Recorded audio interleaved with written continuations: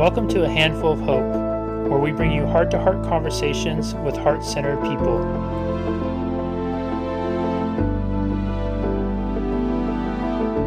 Hello, everybody, and welcome back to another edition of A Handful of Hope. I am so happy and grateful to have Garret with us here today, who is a retired Marine Corps pilot transitioning from a career of military service. Was a traumatic chapter in his life, one defined by near constant anxiety, regular panic attacks, and a battle with substance use. Through surviving the experience, he began a journey of personal discovery and a search for purpose and meaning in life. This journey led him to earn a certificate in applied positive psychology from the Flourishing Center and a certification as a human potential trainer from the Canfield Training Group. Garret combined his training and insight gained from personal experience to create the Thriving in Your Recovery program with a mission to serve others who are facing a similar struggle. Through his professional experience, education, and personal journey, he has cultivated a wealth of valuable insight and resources for overcoming adversity, developing resilience against addiction, and finding ways to use a troubled past and the challenges of today to build a better tomorrow. Garret currently lives in New Bern, North Carolina. When he's not traveling around the world speaking or serving his favorite nonprofit, 1 Million Goal, he can be found loitering in a coffee shop, snapping pictures of a sunset, or strolling the town with his mini-me, his daughter KK. Garret, welcome, and thank you so much for being here. Thank you so much for having me. This is a great pleasure. Yeah, man, it's a great pleasure too.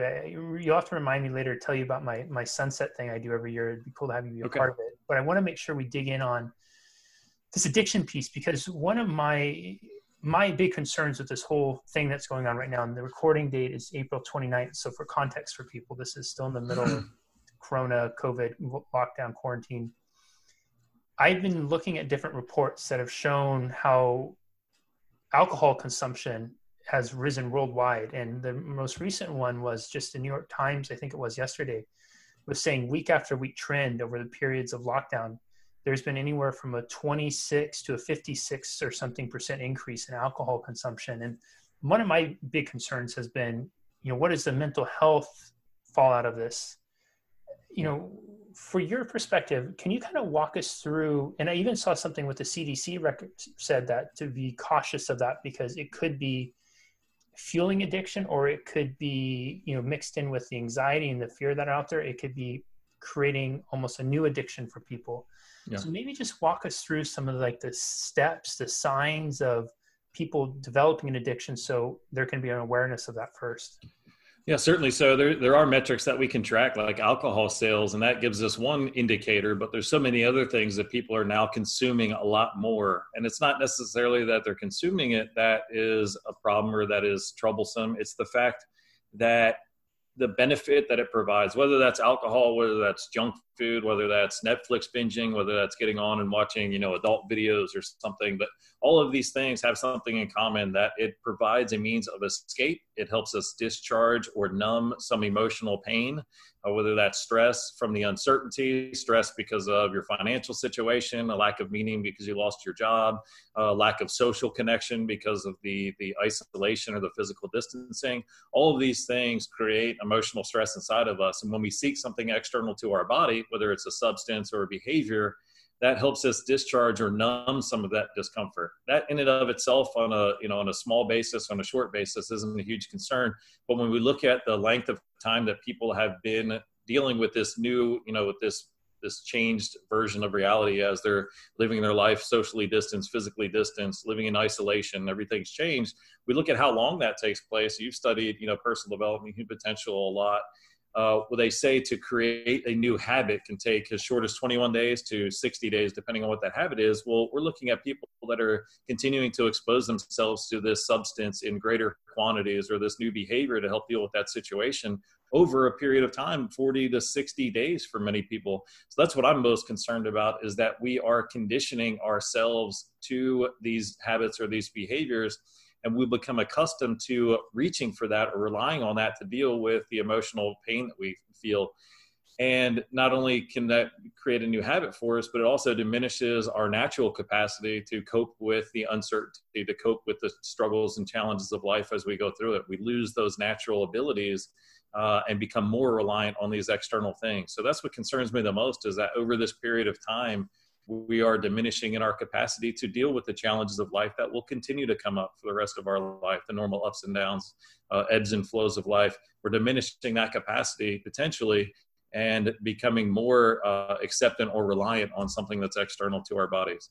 And that could be whether that's alcohol as that metric that we can easily track, or whether it's junk food or anything else that can be, consuming of our time and our energy in an unhealthy way. Man, you named off, when you started off, you named off a number of things that could be causes for something. And it was like almost each and every one of those things you named off are things that we hear people experiencing, and not just one, but sometimes all 5 or 6 of them at once. Yeah. I want to maybe walk through kind of like identifying, if we can, because, and I'll just use a personal example. I have somebody in my life, a very dear friend who I've known for a very long time, and who I see, addressing things, coping in a way that may not be the healthiest. And it seems like he is turning to substances more to try to navigate through this time. I'm not sure how to even approach it. I'm not sure where that line is of him just trying to, pacify things versus him actually getting dependency is. Sure. As somebody who's concerned about a loved one, like how do I start to identify that? Because I find myself struggling with, taking that hat off of being just a concerned loved one, and then also looking at the background I have in psychology and seeing things. And I don't know if I'm creating bias about it or if I'm being paranoid about it. What are some things that there's certainly that chance for creating bias, and this to be true, the confirmation bias. Once we have an assumption, then we'll see more and more evidence that supports that assumption. So that becomes our perception, where we might ignore or minimize evidence to the contrary. So that's certainly something that we can be prone to and something to recognize. But what I always recommend for anybody who is dealing with a loved one is, the first thing is understand and the reality that any action that they do is an action for them, not against somebody else. So even when consequences seem to affect other people, they're not doing these actions or continuing these actions as an attempt to affect somebody else negatively. They're doing it for themselves. And the reality is they're doing it if they do become more reliant on these substances or behaviors. And I'm just speaking from personal experience. It's because we at the time don't have the coping mechanisms or don't have the ability to deal with the situation in another way, where our normal capacity to deal with that discomfort is not there. I say that because the only way I recommend dealing with somebody else who's struggling is it has to be pure compassion, pure acceptance, and pure attempt to understand their situation. Because anything other than that is only going to exacerbate the emotional situation or the challenge that they're facing. There's a lot of people that attempt, judgment and shaming and punishment and imposing consequences. And I can understand where that comes from. I think we've kind of been conditioned to think that might help somebody change their actions if maybe the consequences get more and more severe because we're withholding our connection, we're withholding our love, we're withholding our acceptance, and maybe that will change somebody or influence them to change. But in reality, it does the exact opposite. All it does is perpetuate the shame, the fear, the unrest, the emotional challenges that they're going through if we ever approach somebody in that way. So anything other than just compassion and acceptance is more likely to make the problem worse than better. That said, love and compassion in and of itself is not enough to help somebody move beyond addiction or move beyond that propensity of numbing or avoiding that pain that's inside of them. If love was enough, then nobody would struggle with addiction because we could simply love somebody out of that situation. But anything other than pure love, compassion, acceptance, understanding is more likely to make the situation worse. Doesn't mean, I say that with a caveat that you've got to be understanding of yourself and aware of yourself. And if you can't, if you're not in a good enough place to continue with that same level of involvement or connection, offering that compassion, then recognize that and protect yourself and protect that person from you offering anything else.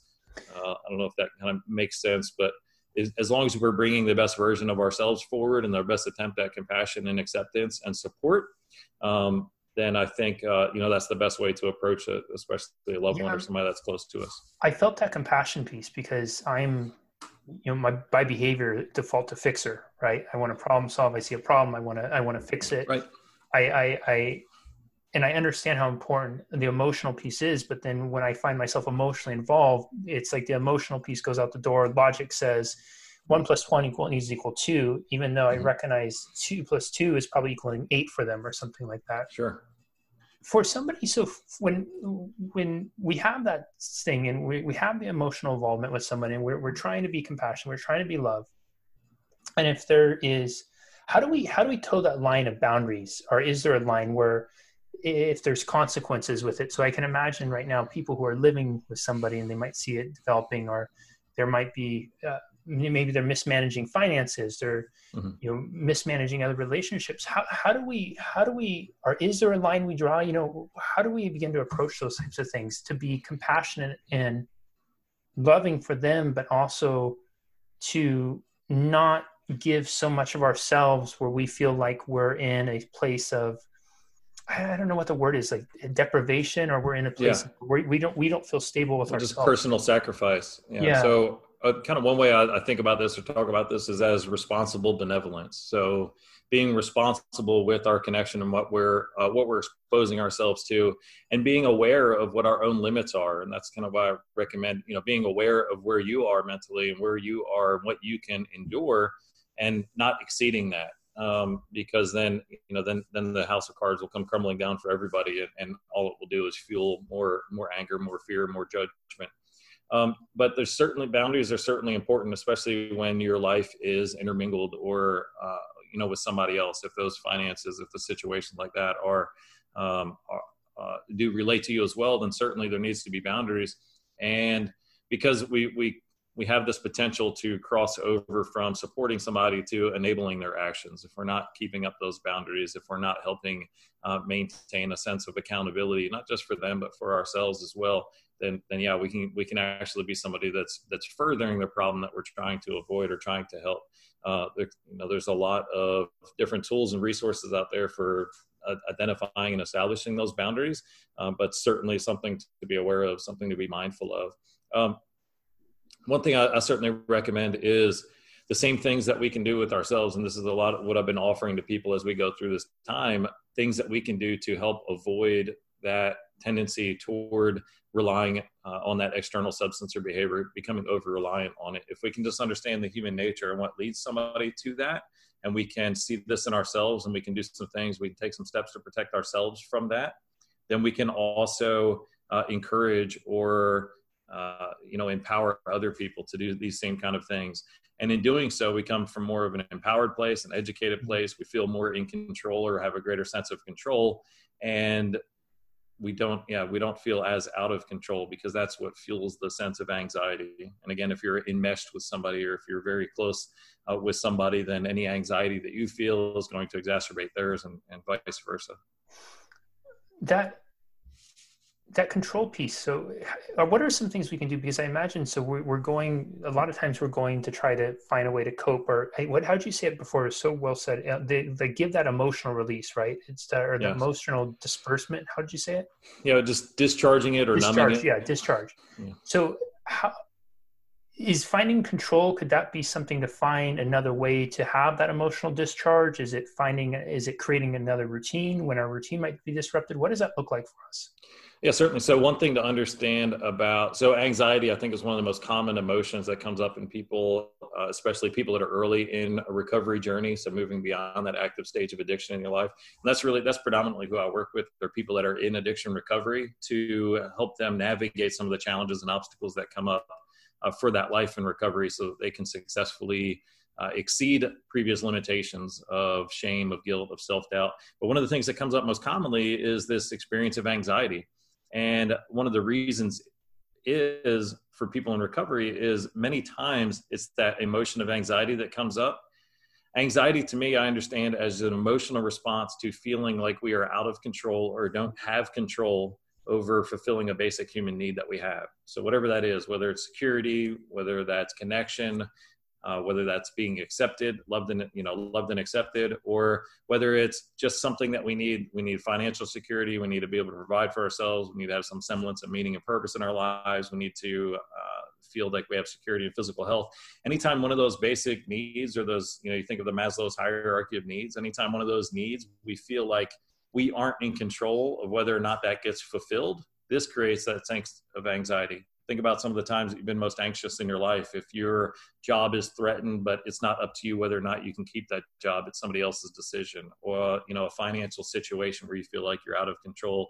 The health of yourself or a loved one, if that gets challenged, and that you feel like you don't have control over whether or not that connection will continue. These are the times we feel most anxious. And when people are in active addiction, or when people are moving in that direction where it becomes very risky because of the substance or behavior, many times they're using it to numb that sense of anxiety.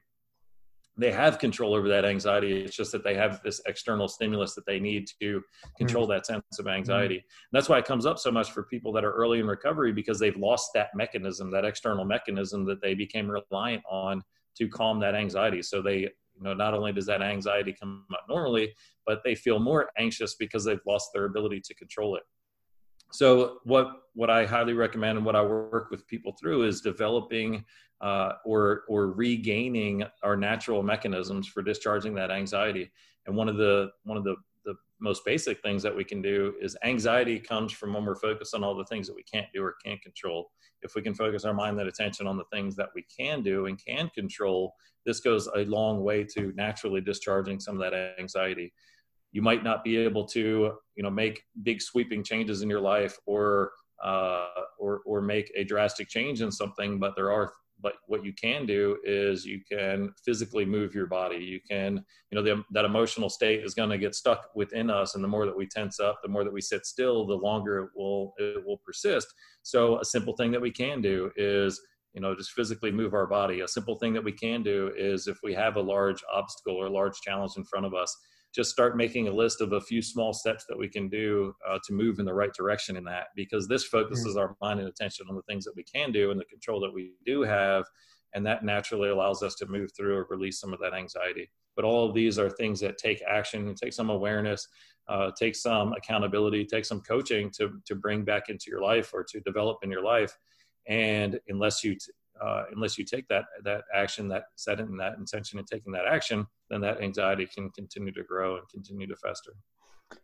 Do we need to, when we're doing that, do we need to, or do people maybe struggle with qualifying the significance of the action they're taking as it being enough? And I'll give you context with it.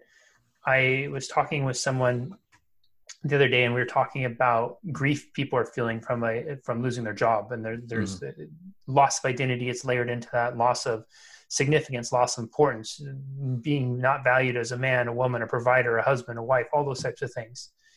And we were talking about troubleshooting through that. And they were saying one of the things that the person was struggling with, who they were using as an example, was this person was a fairly well-respected business individual, and had a title, had a team, had all those types of things, company expense account, and trying to get them to focus on what they could control at that time. To them, they understood it logically, but they emotionally struggled with it being significant enough in their context of what they felt they should be doing or the level they should be playing at.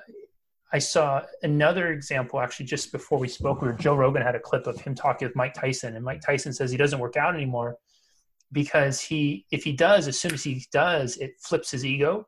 And the only way he's learned to keep his ego out of it is to not put himself in those dynamics where it does it. So is that, when we're looking at control, do we have to also assess or assign significance to it? Or is that, overthinking it? Or No, I think it's a great point, because you talk both about the emotion and the rational ability to understand what's going on. And where all addictions lie and all the troublesome behaviors lie is on the emotional place, and the emotional place of our brain, the emotional way that we recognize things, doesn't correlate with the rational part of our brain. Look at the way the brain functions. And as soon as you feel stressed out and your cortisol and adrenaline start to pump, then the first thing that happens is you begin to lose function of your prefrontal cortex, which is where we rationalize and understand and analyze things. And it's also where creativity lies. So And this is what can lead so many people into trouble situations with addictive substances and behaviors, and also lead them back toward a relapse if they're living in recovery, is when those stresses pile up, it moves. So our prefrontal cortex, one of the main things it does is it inhibits the chance that we'll do a bad action. So it's, think of our mind, it's constantly looking at all the things that we can do, and our prefrontal cortex tells us, don't do these things because of the negative consequences that are going to come from it. Well, when we're in a very stressed place, our ability to rationalize that and prevent ourselves from doing these actions, that goes away, that becomes inhibited. So that's why people will likely do more risky behaviors or do things that they will later regret or don't want to do when they are very stressed out, because of the way that their brain is functioning. That said, I think one of the reasons that looking at what we can control is so effective is because it forces that part of our brain to kind of come back online. It requires our creativity. It requires some analytic ability to look at these things that are more positive. We can get into this cycle, this downward spiral, this downward cycle, where if we're focusing on the negative and we're sitting in those negative states, then our mind will just become flooded with all the other associated negative thoughts or negative feelings that are exacerbated by that, and that creates this worsening situation. So I certainly see your point about qualifying it and trying to and maybe scaling it or understanding the scale of these positive things, and that can be important. But basically, it's like we're looking at black, and then we start to look at white. We start to look at something that's different. We start to look at something that's positive. And in doing so, we open up space. We allow space for more positive things to come to mind. The reason that looking at what we can control is so effective is because, again, this brings us back to that place where now we're focusing on something that we can control, no matter how small it is. Whether I'm just controlling this pen around my desk and I'm focusing on that, it's bringing my presence, my awareness to that, and my awareness to what I'm doing and what I can control. And it helps me at least release some of that charge of those emotions that are stimulated by all the things I can't control. That's super helpful. And I love the distinction of the black and white. The person who's, one of the challenges as I see it right now is a lot of people we're in that shelter in place, and people might be spending more time alone. Mm-hmm. And in that alone time, they might have more alone time with their thoughts, and they may not have the mental and emotional discipline in that space with their thoughts too. So is there something that we can do as outsiders to support them? Is it calling in? Is it texting them? And if we are, is there a way to do it where it doesn't seem, or does it even seem, I don't know if placating is the right word, but you know what I mean? Like it doesn't seem obligatory, but it really seems like you're checking in, but you're not checking off a to-do list. Yeah, certainly. So a couple of things there is, you talk about the isolation and the physical distancing. So one thing that I really want people to understand, and this isn't just during this time in our history, but also in life in general, that social connection is vital. It's vital for our survival. It's vital for our emotional health. And the more that we can stay socially connected. Now, there's this time of social distancing, which I think is a terrible misnomer because it makes people think that you're supposed to socially distance, where in actuality, it's physically distance. Social connection is what we really need now, even though it's going to look different. But at any time in our life, social connection, it helps us deal with the stress hormones, the cortisol, the adrenaline, and things in our life. Our bodies are designed to flourish the more social connection that we have. So understanding that in yourself and encouraging that in other people can certainly help. Also, while you're engaged in that social connection and you're not sitting alone with your thoughts, a lot of people have lost many of those normal distractions that they have, where their mind is occupied on something, the normal chores, the normal routines that occupy their mind. And when you lose that, yes, you're certainly left alone a lot more with your thoughts. And if those are negative thoughts, then that can have a much more dramatic effect or drastic effect than during the normal course of your life when you have these other distractions. So being mindful of that in ourselves. And then also, I would suggest that instead of you feeling obligated to do it or feeling like you're doing it as a gesture for the care of somebody else, recognize the benefit that you get. one of the books I wrote was Charity, the Gifts of Giving. And the whole point of that book was to remind people that anytime we do something for the benefit of another person, we also receive benefit from that gesture. And if you're inspired to do that action because you're in an emotional place and you want to reach out because you know that you'll feel better when you did, that's perfectly fine, because you're going to benefit and that person that you connected with is going to benefit. So if you feel like you're doing it out of obligation, or you feel like it's a checklist thing, then make it a checklist for yourself and recognize the benefit that you're getting from it and how you will feel better in the social connection and that value that you'll get from that experience, and not just that you're doing it because it's an obligation. You must care for somebody else. I love that. I that's awesome. We started to touch on this early on, and I want to circle back to this. Yeah. And you had mentioned there's some metrics. So somebody who's going into in this time, and they may be developing one, or it may be they are on the fringe and it might be emerging. Is there quantifiable numbers? Like, as a kid or going through school, you hear like, oh, when the bring a 6-pack a day home or something like that. It's a 6-pack a day habit, but does it really have to be a 6-pack a day? Does it have to be like where somebody might have had a social drink twice a week, now they're up to 5 times a week, and it's just one, but it's the frequency is increasing? Like, where does that line get drawn for? And is it quantity or is it frequency? That's something that we should be paying more attention to.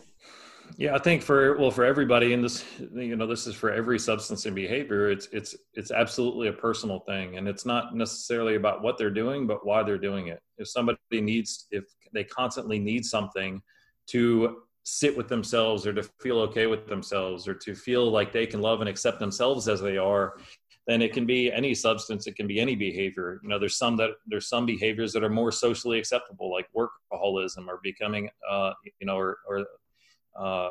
people that are working out all the time and feel like they can't ever work out enough. These things are more socially acceptable, and we just pass it off as though that guy's really fit. He's really, and there can be some truth to that. But if you're doing it because you need that escape, if you're doing it because you need to justify yourself, you need to feel worth, you need that for your sense of worth, and that's where the concern comes in. And that's why it's so different for everybody. For somebody, they might be reaching for that junk food because they just want to enjoy it.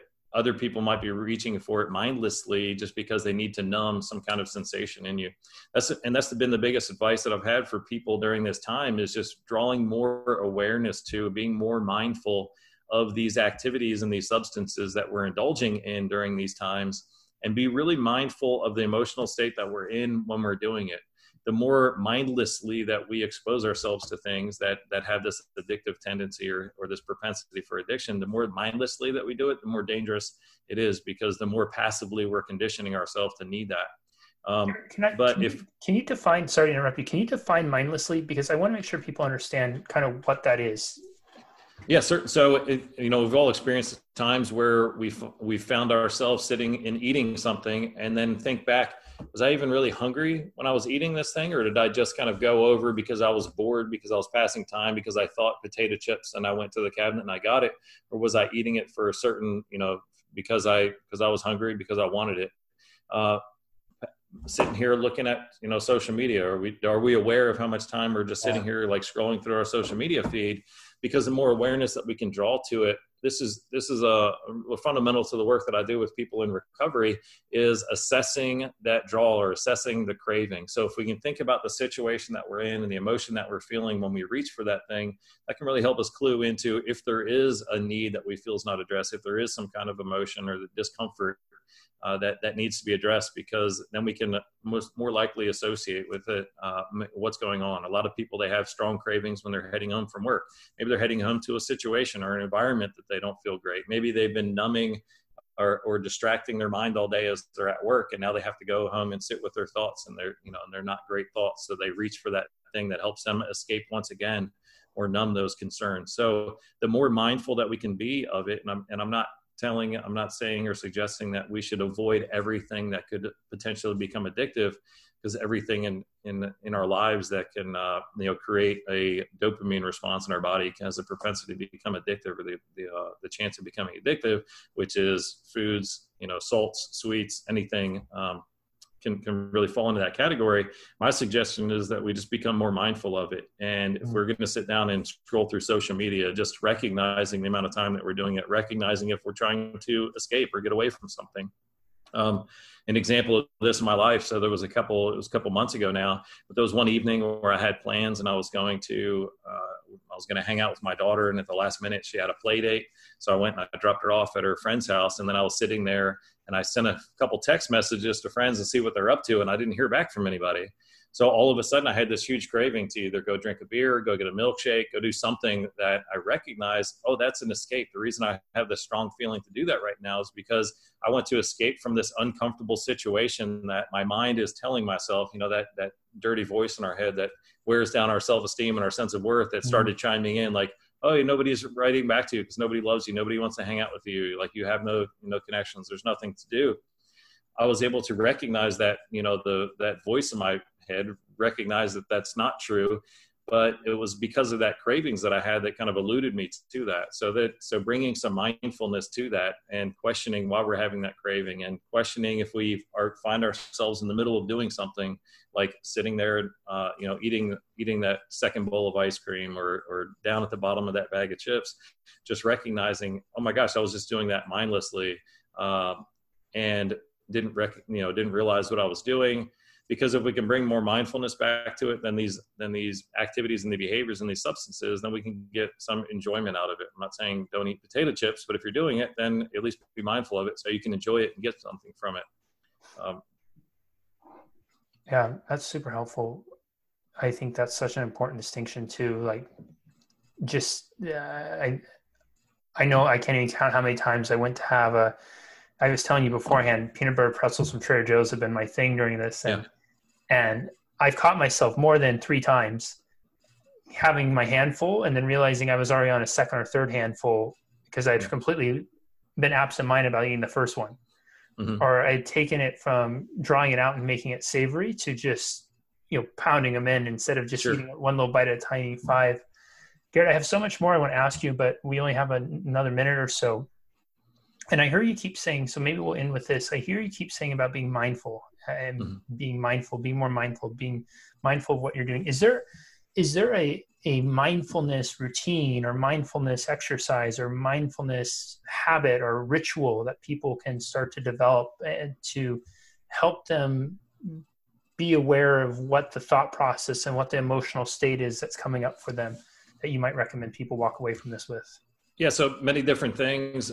Just any practice that we can do that's regular, whether it's a gratitude practice, anything that's drawing our mind and attention to a specific task that we're going through that has a positive charge to it or positive effect, or just any activity that you engage in that you can bring some more mindfulness to it. And there's tons of articles and stuff that talk about how you can be more mindful, but a simple thing like washing your hands, if you can be fully present in that moment while you're washing your hands, then this starts to develop and build that capacity to be more mindful in other places in our life. And we'll find ourselves swept away less often, doing these mindless consumptions or these mindless activities less often, because we're building up that muscle. And that's really what I see it as. I think of our ability to be mindful really as a muscle. And the more that we can practice that with a simple thing for 3 to 5 minutes a day, the more we'll see that benefit or the benefit of that carrying over.